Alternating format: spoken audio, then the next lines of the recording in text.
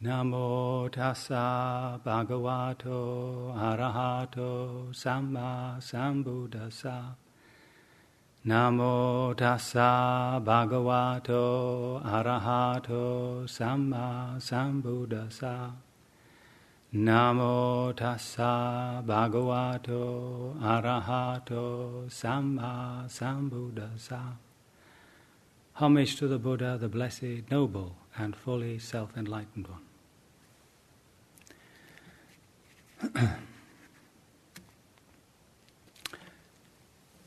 So the last time I spoke, it was about the bit where the Buddha becomes enlightened and is attacked by Mara, and then eventually overcomes that attack and becomes fully liberated.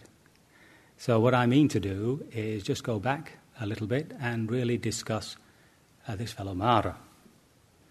So there were 9 storms: the wind, the rain, the rocks, the missiles, the embers, the ashes, the sand, the mud, and the darkness. And when they approached the Buddha or the Bodhisattva, he was either untouched, or they turned into garlands, flowers, sandalwood powder, balms, and light. So these, of course, refer to the hindrances, or what's called the hindrances.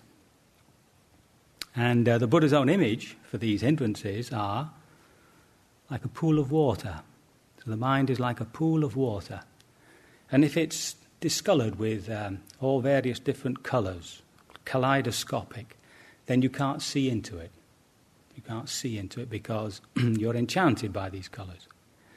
If the water's boiling, then that's an image of hatred and anger.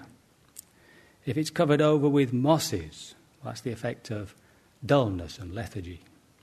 And if the wind blows across the pool and makes the waves, so that's an image of restlessness. And if it's turbid and muddy, that's the insidious pervasiveness of doubt. That's the Buddha being a little poetic. But for us, the defilements, when they arise, are to be acknowledged as our trainers. They must be embraced as friends. They've come to help us to develop our perfections. And we can say that the greater the defilement, the greater the potential for perfection. The more horrible you are, the more wonderful you'll become. So there's hope even for people like Hitler and Stalin. Heavens, they might become Buddhas. One of the things when we hit these hindrances is that we don't know our virtues until they're tested. And I'm reminded of a book I read many years ago by a man called Brian Keenan, who was an Irish fellow, and he was one of the many who got kidnapped in Lebanon during that time. And his book, An Evil Cradling, is well worth reading because he really went through some horrible stuff. And I heard an interview with him, and the usual question was, or the question, was, you must be very strong to undergo these things. You must have had a tremendous power inside you. And he insisted that it wasn't so, and that other people found similar strength. I mean, there were one or two who broke, but generally speaking, we have this inner virtue which we don't know until we're tested. So when these defilements come up, we have to see them as testers, trainers, teachers, friends.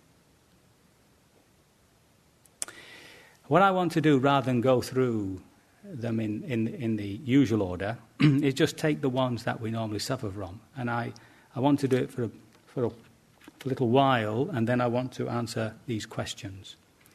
The question sheet that I put up didn't get filled very quickly. So most of the questions come from people who've left. So I'm hoping that I can sort of telepathically send it to them as I speak. So the first big one, isn't it, that we hit usually when we come to retreat is the old dullness and lethargy.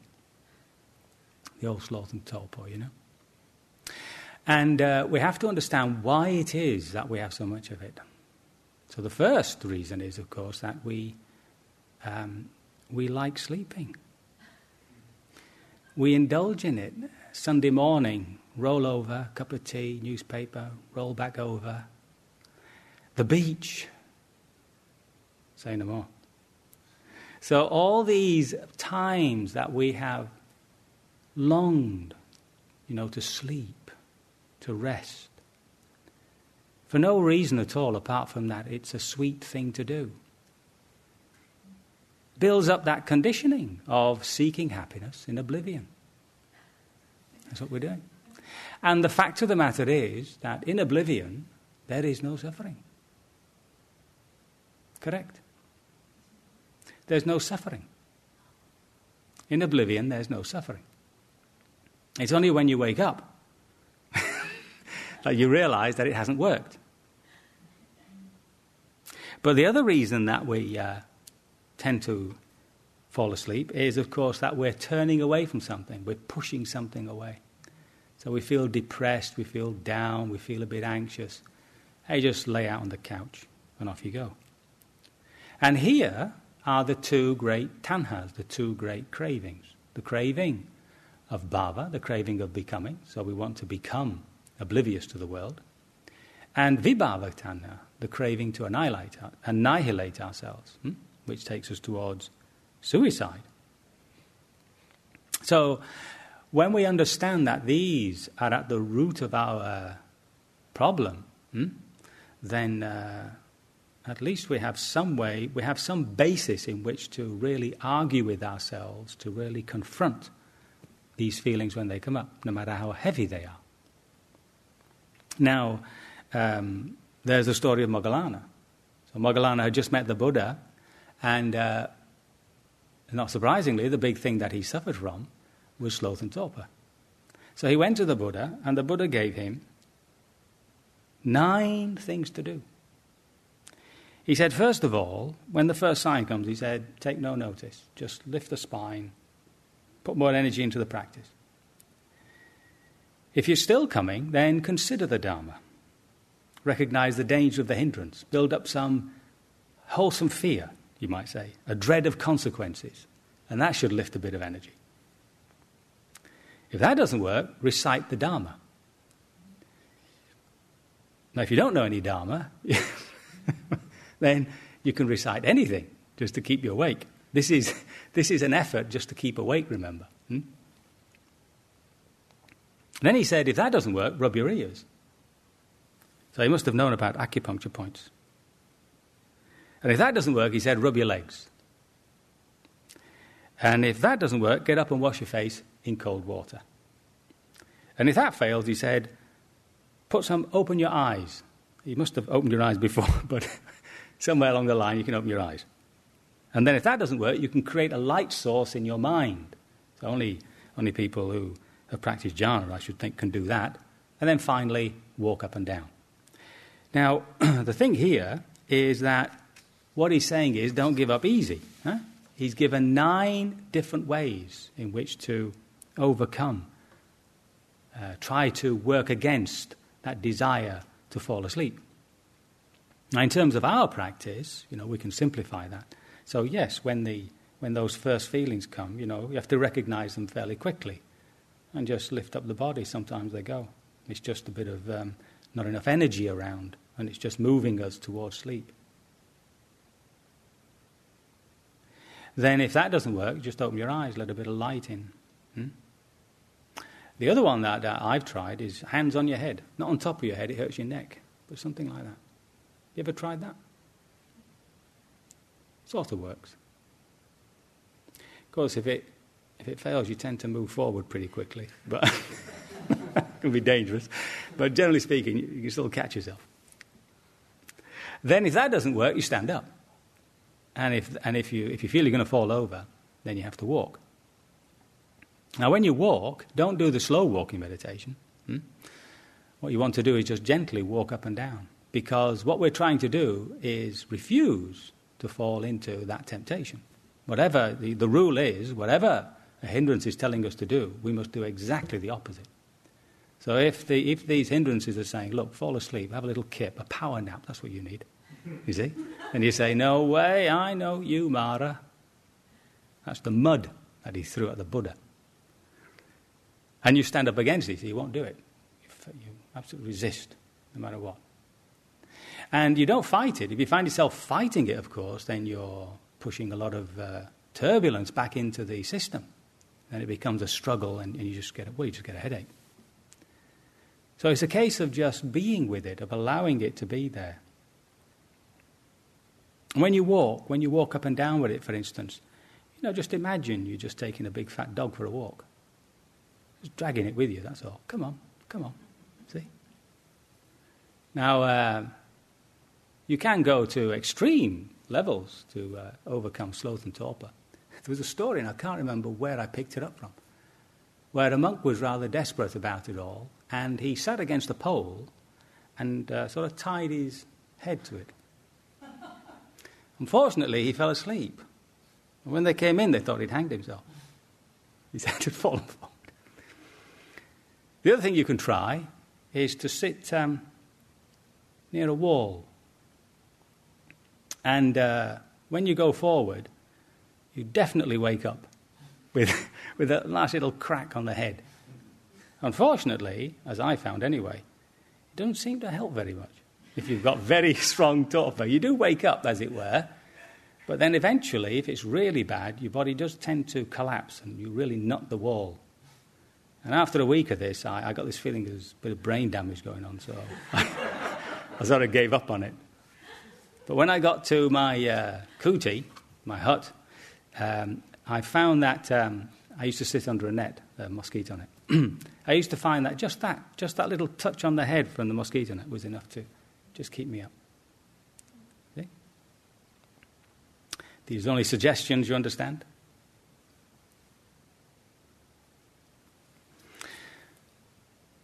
I was at a retreat years ago where a big tall man was standing next to me. And we were meditating with this almighty crash. And he actually fallen over, he keeled over. See, so there's a sort of... you have to use a bit of common sense somewhere. When we went over to help him, he refused to be helped. And there was another occasion when this was when I was a layperson. There was another occasion when I was a monk. I was in Penang, and they got a beautiful centre there. And this young monk, he was a German fellow, very tall, big fellow, and he would get up with us at 2:00, would you believe, to do the meditation. And he'd do walking meditation at the back of the hall. And there was this enormous crash. And he'd walked into a painting. He was lucky it wasn't a window. Very embarrassed. None of us got up, by the way. We all just noted hearing.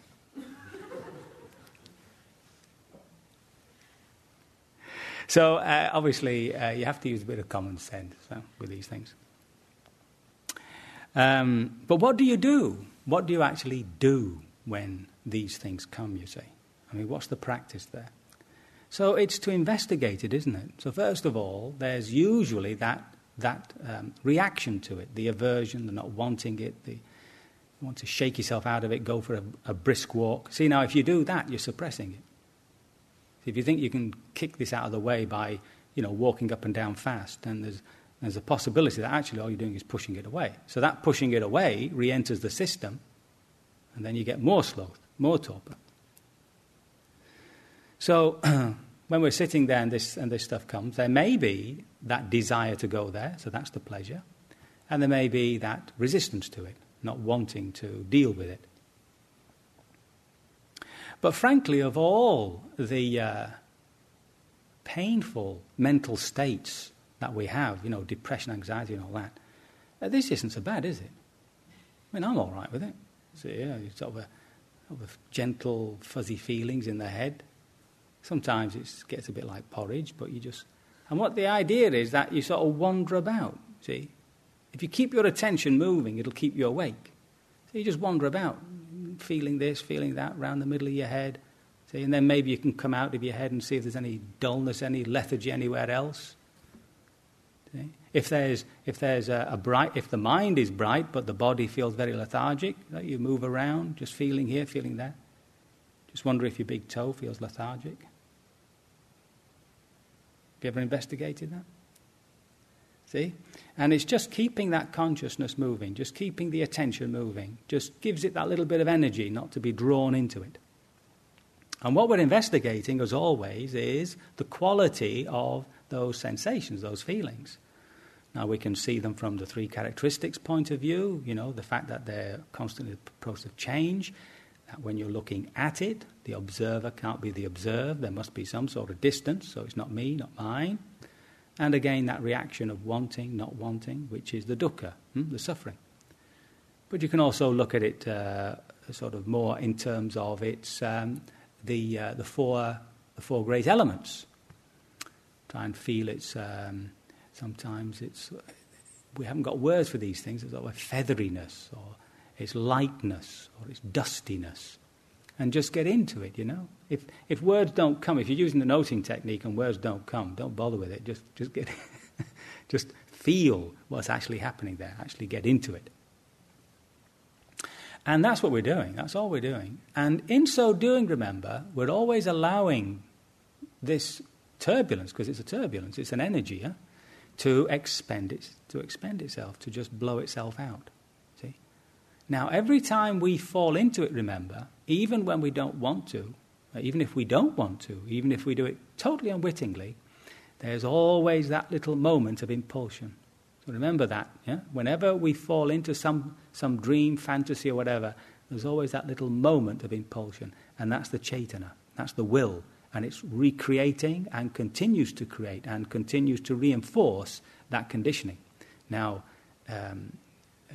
it's not a powerful thing.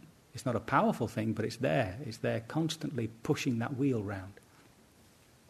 So when we know that, then of course that we get that feeling for putting a little bit of special effort into that practice. These things can last a long time, They can last for days. So you just have to bear with it, I mean, it's not as though it's like that all the time, but it can be sort of hanging around. And it feels as though you can't investigate anything because it feels so dull. But that's because you're not making the dullness something to investigate. And if boredom comes, you note that, because that's coming out of a desire for pleasure, a desire for some sort of happiness or distraction. You just keep going back to it. And remind ourselves that when these things come up in that way, as physical feelings, they're actually exhausting themselves. That's how the conditioning exhausts itself. Now, often when we do this with these feelings, it might be that as they begin to disappear, whatever has been suppressed begins to arise. So it might be fear, it might be anything down there.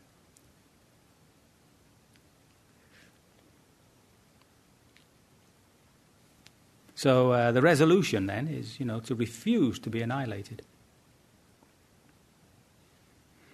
And with all these hindrances, remember, that's the purification of the heart. So that's an energy, and when it's released, it's transformed. It doesn't stop. It doesn't. The energy isn't dissipated or lost. Remember that in right attitude of the Eightfold Path, hatred turns to love, cruelty to compassion. So there's a transformation going on, and this energy now, purified of that tightness, is there to be used, and it'll come back into the awareness. It'll come back into all the factors of enlightenment. So it's really we're struggling with it now.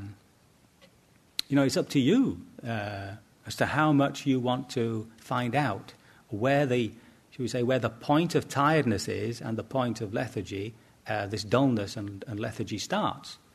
So if after, say, on a retreat, if after 3 days you've sort of settled in and you feel settled and you're sleeping something like 7 hours, you see, well, push it back a bit, go back to 5.5. Remember, we sleep in these 1 3/4 hour patterns. And then when you do that, of course, you have to go through 3 days of misery. to get that energy up. But in so doing, you see, something may be being released, because we don't know how much of our so-called sleep is actually needed. And then when that's settled and you're actually flying along on 5.5 hours and you feel generally okay with it, not that these feelings won't come up, push it back a bit more, so you can get back to 4 hours, 3.5, you see, and give it another 3 days. If you can do that and lift it up 3 days, then, really it's very difficult to go back beyond that. Even the Buddha needed 2 hours. And on a hot day, on the hot season, he had to have a kip in the afternoon too. So it's not as though we want to do without sleep, but we just want to find out how much sleep do we actually need. Now, if you knock it back to 3.5 hours, 4 hours, and after 4 to 5 days you're still falling out all over the place and crashing through doors and things like that, then you come back forward again and try 5.5 hours. And then you know where the line is as far as this retreat is concerned. Yeah? That's not an all-time rule, that's just this moment, this retreat, this is what I can handle. And in so doing, you're actually gently pushing the system, you see. You're gently, should we say, squeezing the pimple. Yeah? You've got to give it a little squeeze and it'll pop, see? So you've got to work with it a little bit. So that sort of gives us some idea about sloth and torpor. Or this, I do prefer the words dullness and lethargy, but I'm used to saying sloth and torpor. If while you're listening you come up with some question, or you come up with a technique which has never been known before but which works for you, do leave me a little note, please, because I'm collecting techniques. It's my job. So now, opposite to that is all these feelings of restlessness. So again, when we look at the root cause of restlessness. So it's all part of our indulgence, isn't it? Rushing here, rushing there, getting this done, getting that done, wanting this, wanting that. I mean, the whole society is in a sort of constant rush. Huh? So within that flow of getting things done in order to achieve something. So there's that pleasure that comes with doing something fast and achieving something. One very good exercise you might try is because this is also a lot to do with our relationship to time and time passing. And everybody has slightly different relationships to time, psychological time. And one little trick you can do, which did definitely help me, was to get a clock with fingers and just sit there watching it. 2 hours. Just watching the clock go round. And just listen to what comes up. And, all this stuff about wasting time and what are you doing here? You should be out there doing something. And you just sit there just watching it going round. Minute after minute. And the passage of time, the fact that we can't control it, all sorts of stuff comes up. The office can buy you a clock. Now, the other reason, of course, that we rush is that we are pushing things away. We don't want to look at certain things, so we're running in the opposite direction. Often, for instance, when we feel depressed, we'll force ourselves, the old kick in the you-know-what, and get going. And unfortunately, we do that only by way of not looking at something which is unpleasant. We're running away from it, so it's a form of aversion. And when we do that, we are again suppressing. So when we slow down, and that's one of the great things about slowing down, so that you can feel that impulse to rush, move, you see. And if you just stop and just stay with that, you see, then often when that begins to dissipate, an underlying feeling, an underlying mental state which has been actually suppressing begins to arise.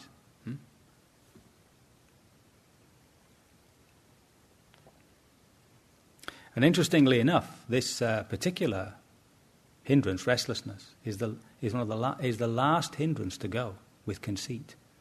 Doesn't go. Huh? Now, if we think of restlessness as simply just a form of energy being restless, then I don't think that's quite right. Restlessness is anything we feel, you see, which is actually shifting the mind. So it could be any of the hindrances which is making the mind shake. So if we look at the process of our practice as a refinement of the heart, a refinement of the mind, then all these hindrances just get more and more refined until they peter out, till they go out. They go out when the self disappears. So that this restlessness is going to be with us right to the bitter end. So we've got to get used to it. So we've got to stop fighting it. We've got to know how to be with it. Now, when you're sitting there, you see, and the body feels tremendously restless, so again you have to make a resolution. You do exactly the opposite. Even though there are these little maras coming in saying, move, get up, get out, do something, shift, go take a walk, you'll feel better. See, all that sort of stuff. See, you don't move. You stay absolutely rock still, refuse to move. And as it were, relax around it. Relax the frame of the body around these feelings as best you can. And that sort of puts a damper on it, you might say. Yeah, it just stops the energy beginning to shake everything. And if again you can just keep the mind moving around until you feel that you can hold it, as it were, then it'll keep that attention right on those feelings. And if again you investigate the body, parts of it don't feel restless at all. The end of your nose, for instance. Very, very rare for the end of your nose to feel restless. And then just to keep going round, and again to go to see it from one of the three characteristics, the quality of transience and all that, and again to go into it and see what are the building blocks. Now remember that every time we go towards that point of contact, where we're actually just experiencing the elements, the four great elements, heat, fire, water, and earth, pressure and all that, remember at that point, the intellect has to stop, you see, because you've got to be right with it there. So we're seeing things very clearly. And at that point, because we've gone beyond the idea of restlessness, same with all the others, the idea of fear, the idea of sloth and torpor, then that energy, the suppression goes. The suppression only goes when you recognize something as pleasant and unpleasant. The suppressive forces, tanha, desire, wanting, not wanting, only comes into force after we've defined something as pleasant and unpleasant. If we go beyond that into the actual feelings and lose that definition, then there's no suppression. That means that whatever that turbulence is, that restlessness, is completely free to exhaust itself. And remember that when I'm using words like exhaust and expend and all that, the energy is not lost. It refines itself and is thereby to be used. Well, normally it comes back into the factors of enlightenment. The calm, the passivity, the calmness, the equanimity, the concentration, the effort, all that begins to get ironed out and reinforced. So when we are working with restlessness in the body, so the big resolution is not to move. Now, if you do walking meditation, again, if the restlessness is severe, there's no point in doing the slow walking meditation, because it's like you're trying to force a concentration on the step when the rest of the body is shaking like mad. So just walk up and down. It's like taking a frisky dog out for a walk. Just walk up and down and just stay with those feelings. And keep the attention moving and feeling it and just being with it. Take it for a walk. But do it gently, you see. Don't give it. Don't start walking up and down like a mad person, because that's just empowering it. So it's a case of just moving the body gently up and down and just letting these feelings express themselves. Yeah? Again, remember that they've got a grudge against us. They need to get the grudge off their chests. Mara, you've got to embrace them. Friends. I don't want to sound too new agey now. Huggy wuggy and all that.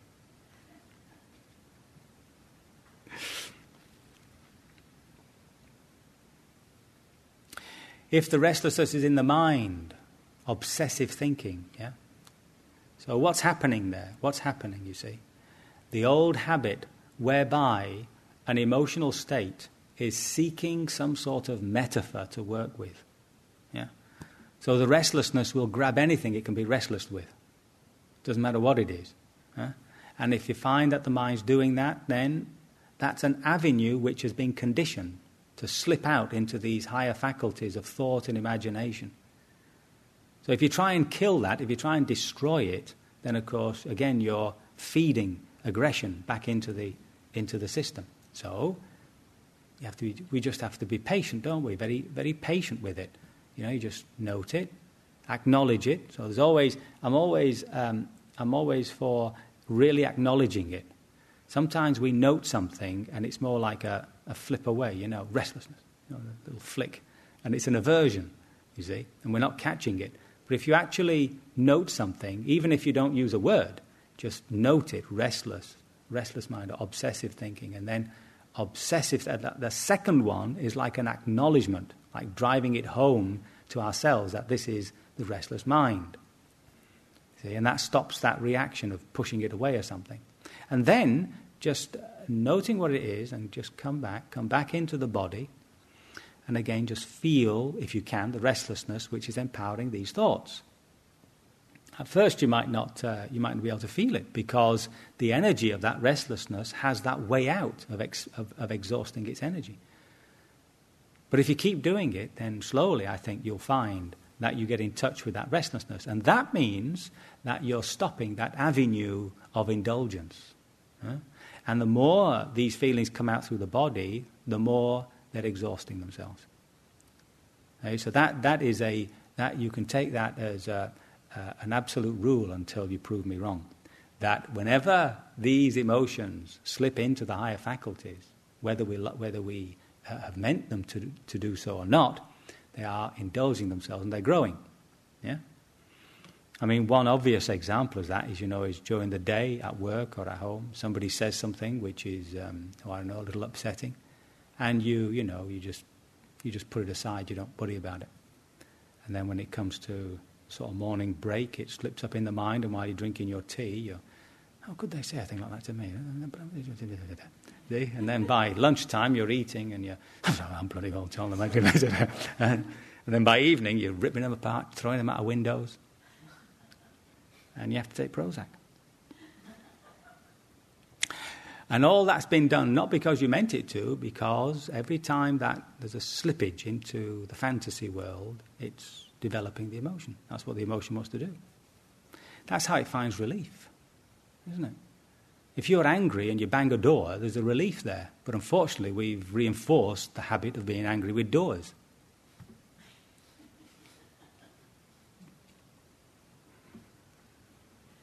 So with that obsessive thinking, it's just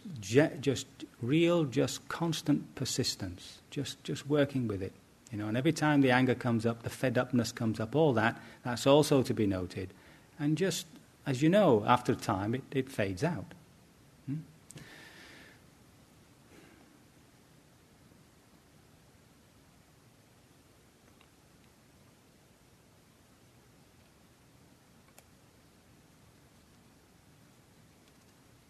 I like these two hindrances. They often move from one to the other, don't they? You can be restless 1 minute, and then you just fall asleep the next. And then you fall asleep, and suddenly you can't stop moving. So there we see that actually all we're working with are forms of energy. Yeah. The image I have is of a sort of an internal weather system. So the storms come, the whirlwinds, all that. And it's all the same thing. It just takes on a different hue, a different form.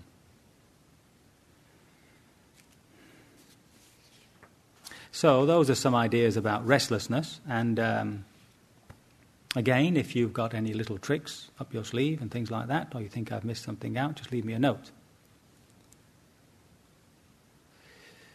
The next thing that comes up, isn't it, apart from those two, is just pain. Physical and mental pain. When it comes to physical pain, well, that's just the nature of the body, isn't it? We can't stop that. Even the Buddha had pain. So what we're concerned with is taking the suffering out of pain. And we find that the suffering is simply our relationship to it. So when pain comes, at least one good thing about it is that it does concentrate us. And I'm sure there's often in our meditative lives when we are feeling very restless and all that we are crying out for pain.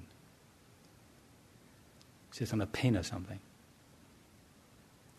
And of course you have to be careful that you don't get, when it comes to physical pain, that you're clear that it's coming from the body and that the body is actually saying something. So obviously when we begin a retreat, you can start getting these sore knees, screaming knees. So therefore you have to give them a bit of a stretch, give them a bit of a rest, have a bit of kindness towards your knees, things like that. But even so, it's an interesting thing for us because we are investigating that relationship we have with pain, which is aversion and fear. And the idea is not, of course, to overcome pain. We're not supposed to get macho with it, try to kill it, destroy it. But as soon as we lose that sense of the ability to investigate and to see our relationship to it, soon becomes too much, you see, then you change posture. Now don't forget, when we change posture, there's a whole thing to be learned there. So here we are moving from a situation where the body's in pain and the mind is in pain, the emotions are in pain, aversion and all that. As we move slowly, see, the more slowly you go, the more you can see the connection between the body and mind. As you move slowly, you can see the sensations of pain fading out to neutral, and you can see the heart moving from being very agitated to being calm, comfortable. So it's just watching that the mind-body, like the Buddha said, milk in water, they're constantly reacting off each other. So we're learning a few things there by just working with physical pain. And don't forget that the usual rule about physical pain is that if it carries on after a sitting or after walking, then go to see a doctor, because you never know. Generally speaking, as you know, these things disappear when you get up. But the other sort of pain, which is, I suppose, more interesting in a way, is the pain that comes from something suppressed in the body, some emotion that's, for want of a better word, blocked or held in a certain part of the body. And again, when those feelings come up, we're employing the same quality of seeing our relationship to it always, and as that dies out, to go into the pain to see what pain is made up of. Tightness, burning, whatever it is, just to get down to that level, which makes it very clear that the idea of pain is a concept. It's something the mind works with. Mind conceives it. And of course there's a good reason for it, yeah? I mean, we want to know when the body's in pain. Sometimes I think that we can become, especially with physical pain I'm thinking now, you can become a little insensitive to what the body's saying to us because we become so equanimous with it. You have to be slightly careful about that. I remember because you can slightly overdo it, I had this occasion once when, actually as soon as I started meditating, I started getting this sort of discomfort in my neck, back of my neck here. And it grew and grew and grew. And I was at that time working with Goenkaji, with that system. This is a few years ago now. And I went off by myself to his beautiful centre up in Jaipur. And he's built a castle there, or they built a castle there. And as you go in, it's a rotunda. And as you go in, there's all these little rooms on the outside and the inside. And they're all nice little rooms, when you get in there. You do feel sort of supported by the walls.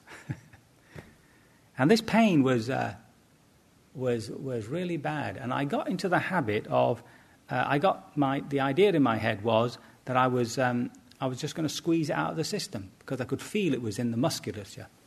So I began sort of moving my head about like this and sort of stretching the muscles, And eventually it got fairly sort of wild like this, you see. And over a period of 10 days, it was really what I would call the lower depths of hell. Apart from when I walked out and watched the little mice running here and running there. Anyway, when I got back to the UK, I was whenever I sat, my head would flop forward. I just couldn't. I'd begin like this, but it would end up like this. And it was only when somebody complained that there had been a group of monks at the vihara I was staying at, maybe 6 or 7, and there were 2 Westerners amongst them. And a friend came up and said to me that they were a little bit, ashamed is a bit too much, that the only monks who fell asleep were the 2 Westerners. Well, of course, I wasn't. See, I didn't say anything, I just wasn't. I was like this, you see. So that propelled me to go and see the chiropractor. And so when he's fiddling about with my head, he told me that my skull had come off the top of my spine. And I said, what? And he said he did. And then, as they know, they get hold of your head, And there was this 10,000 world almighty crack. I was all right. It was back on top of my spine. So, you see, you can take things too far. And I dare say that if I'd have carried on in that meditation centre, I might have beheaded myself.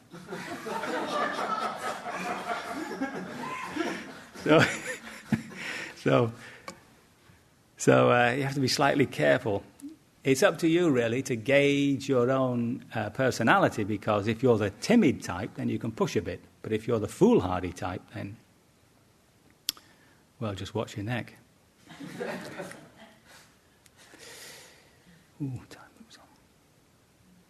So,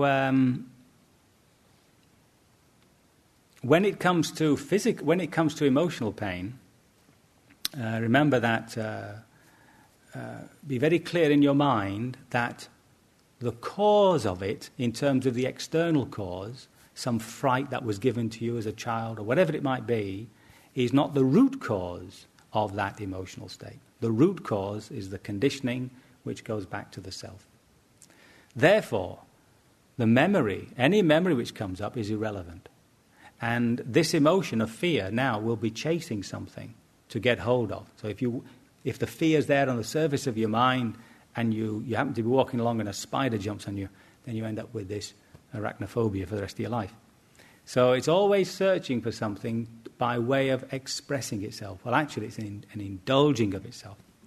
So by sitting with fear, by sitting with that pain in the body, even though we don't know what it is, it's only when, remember, these mental states hit the heart center that we can begin to recognize them as emotions.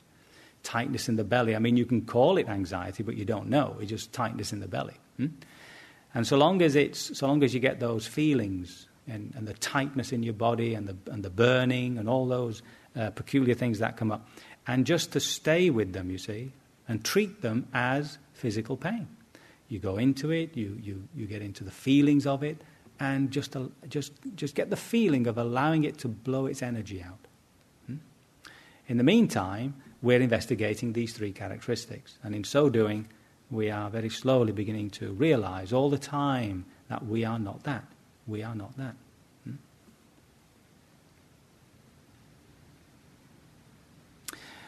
There's one last little story which goes with this. From the Mahasi Center. It's written in a book where all the healings that went on there over a period of so many years are sort of listed. And there was one particular man who turned up with terminal cancer in the stomach. And as he describes it, he didn't take any medicine. He was just going to work with it and sit there and die. And he said, and as it goes, as I remember it, because I've not been able to get hold of this book since, he was sitting there just watching the pain in the stomach, and there was an explosion. That's how he describes it, an explosion, and the cancer disappeared. Now, not all cancers are caused by emotional states, but in this case, lucky for him, it disappeared. So that's a very graphic example of what's actually happening when we allow these emotional states which have been, they're in the body, are allowed to express themselves. Very good. So this evening we've covered these just these three major ones: dullness and lethargy, restlessness and pain. And the next one I'll try and cover the rest. So I just wanted to spend just a bit of time on these questions. If I can't answer them all tonight, we can do so tomorrow. Please discuss concrete practical means of balancing concentration, energy and mindfulness. How to gauge what is needed without a sort of manipulation, that is, with desire. When it comes to the spiritual faculties, which, of course, these are your three main ones, aren't they? Energy, awareness, concentration, energy, awareness.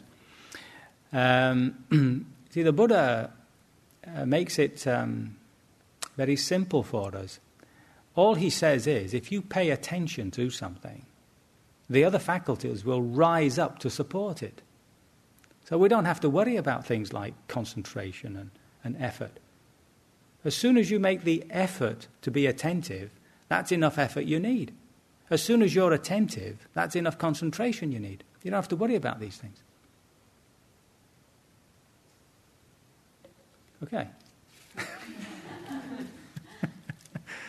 See, if you make a concentration an obsessive thing, then you're missing out on the awareness, because your attention is always on, am I concentrated enough?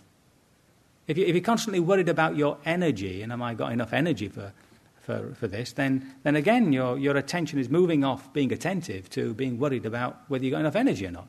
But the fact of the matter is, as soon as you are paying attention, you have enough energy and concentration. And the more you keep placing the mind into that attentive mode, then of course it just becomes sharper and sharper. See? So abandon concentration and energy. Just let the awareness do the trick. Remember that awareness is always coupled with intelligence. Huh? There has to be an awareness with a question mark. You can't be just aware. Huh? It has to be that wanting to know. And that's what empowers the system. Yeah? What is the relationship of the Brahma Viharas to the Four Noble Truths, the factors of enlightenment, and the five spiritual faculties? Good heavens, there's nothing more to be talked about after you've been through this lot. Well, just what is the relationship of the Brahma Viharas to the Four Noble Truths? Well, it comes into right attitude, and it comes into right livelihood, because your attitudes begin to express themselves in what you do. And to practice the Brahma Viharas as, should we say, as jhanic states, is all well and good in terms of developing our own mind, but unless you can take those attitudes out into the world, you see. So remember that the Buddha, he's constantly saying, whatever a teacher can do out of compassion for his students, I have done for you. So his development of the Brahma Viharas were presumably enormous, but they had to be expressed. They had to be expressed into an action. And the word he uses is anukampa, which means to move towards the other. See, so compassion, love, and all these, they move you towards the other. So that's the relationship. Now, of course, you don't need them to become enlightened, is the point. These are the merits. These are your punya. This is what you get as we move along the path of liberation. Right? For liberation, we're talking about a level of consciousness. We're talking about a way of looking. So this way of looking is directed through these three characteristics of existence. When we've looked in the right way, one of the obvious insights we get is our interconnectedness. And when that interconnectedness is translated into a heart expression. When it moves into the heart as an expression, then it has to be love, compassion, sympathetic joy. Yeah? If it just stays up here, well, it's not much cop. I'm reminded of an incident where a cat. There were two incidents. Yeah, that's right. There were two. There was. I was at a monastery and there was a cat. This cat was playing around with a mouse. I mean, didn't want to eat it. Being fed. He was just playing around with it. And there was. It had been. That's right. When I walked in, there was a cat with a mouse, and the mouse was dead. And I said to the monk, I said, "What?" I said, "What happened here?" He said, "Oh, he's just playing around with it." And I remember saying to him, "Well, didn't you stop it?" He says, "No." He said, "He's karma." Right? Okay. I was at another monastery when this cat sort of shot out and got a bird. And this monk went up and gave it one hell of a wallop. Cut the bird out of its mouth, looked at it, realised that its lungs had been punctured and died, held it up very beautifully with its wings, and chanted Anicca Vata Sankhara. All compounded things arise and pass away. So now you see what this first monk didn't realise or didn't understand was that his seeing the cat is part of the cat's karma. The fact that he didn't react to the cat's cruelty is part of the cat's karma. And that's what I mean about, it's all right talking about the interconnectedness of the universe and all that, but but if it doesn't express itself through a compassionate action, then it's dead as a dodo.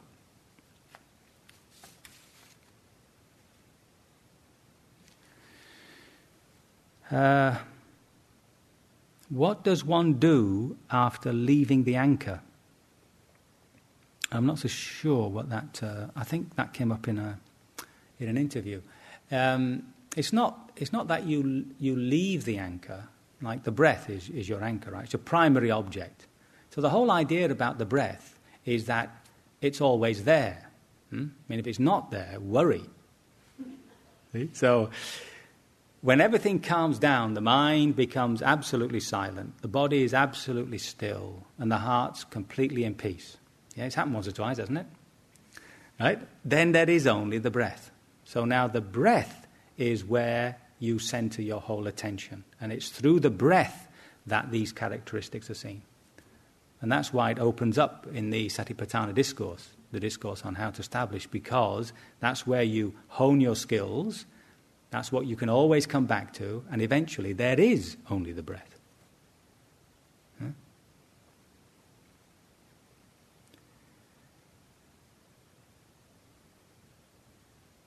Can you say something about the little thoughtlets which circumambulate, as it were, the primary object?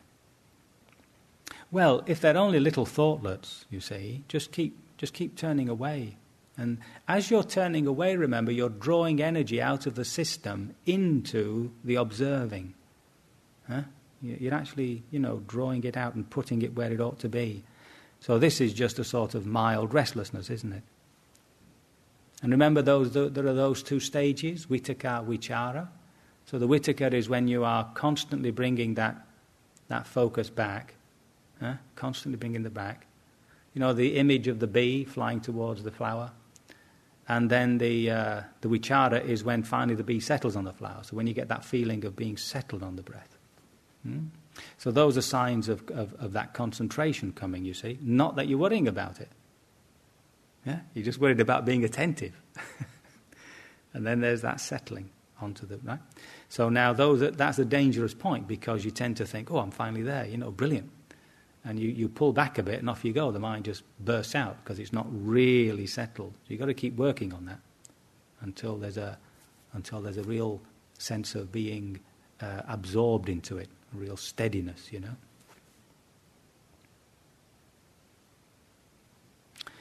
How does one contemplate the three characteristics of existence without getting lost in concepts?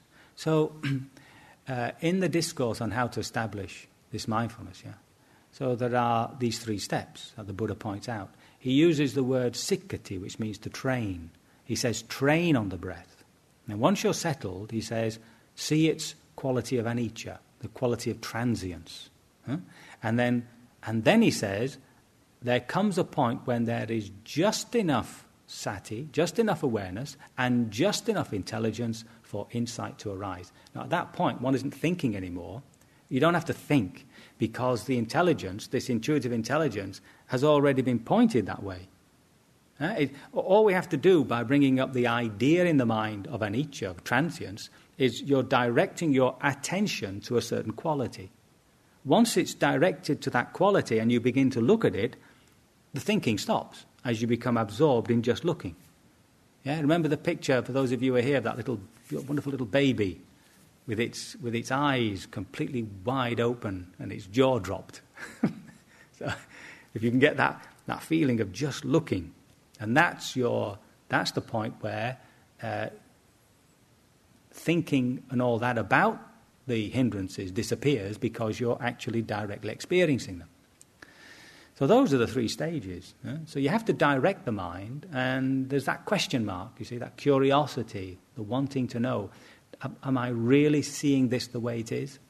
Have I really seen the quality of transience? Have I really seen the quality of not self?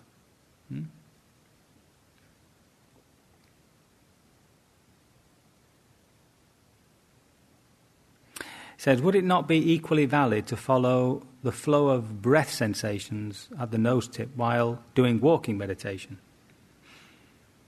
You can do, actually. It's more of a samatha practice, just to keep your mind on the breath. Make sure that you're walking in a very open space. You tend to walk into things when you do things like that. Just be aware of where you generally are. But yeah.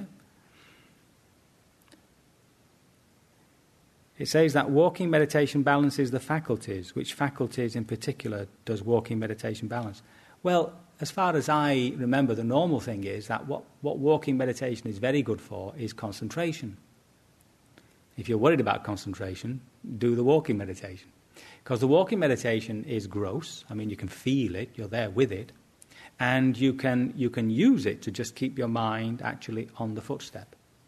Now, the balancing of the... what's he say here? The balancing of the faculties, presumably means the faculties of the facts of enlightenment, or the five spiritual faculties. Again, what balances those things is awareness, attention. That's what balances them. So walking meditation is very good for that. If you can actually do it in a way that you determine to stop whenever the mind wanders. So you stop, right? Collect yourself, intending to walk, and off you go. You just keep, you don't have to turn round or anything, but you stop every time the mind wanders. So I'll just do one last one. Oh, well, I've already answered that. Can you say more about sati combined with panya and where it's discussed in the suttas?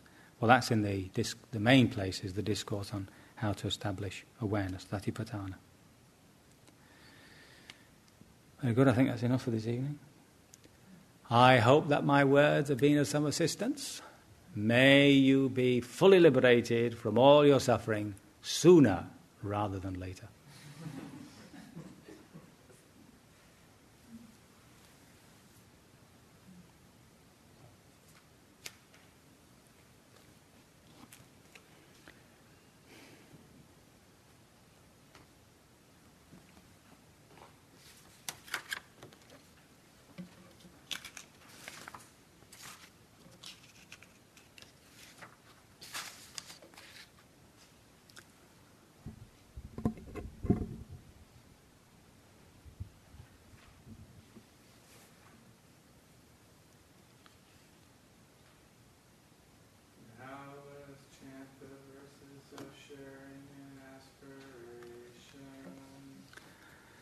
Through the goodness that arises from my practice, may my spiritual teachers and guides of great virtue, my mother, my father, and my relatives, the sun and the moon, and all virtuous leaders of the world, May the highest gods and evil forces, celestial beings, guardian spirits of the earth, and the Lord of death, may those who are friendly, indifferent, or hostile, may all beings receive the blessings of my life. May they soon attain the threefold bliss and realize the deathless through the goodness that arises from my practice and through this act of sharing. May all desires and attachments quickly cease, and all harmful states of mind, until I realize Nibbana in every kind of birth. May I have an upright mind, with mindfulness and wisdom, austerity and vigor. May the forces of delusion not take hold, nor weaken my resolve.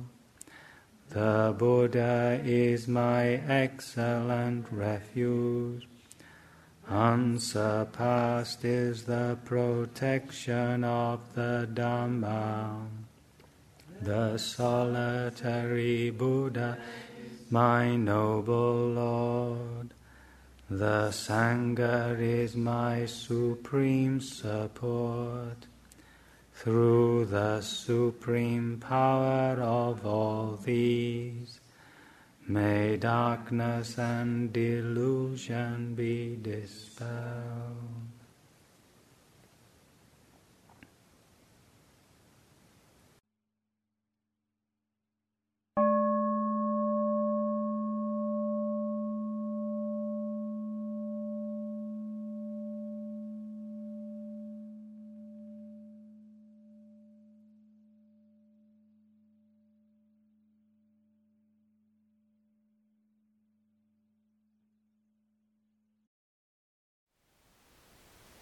Thank you for listening. To learn how you can support the teachers and Dharma Seed, please visit dharmaseed.org/donate.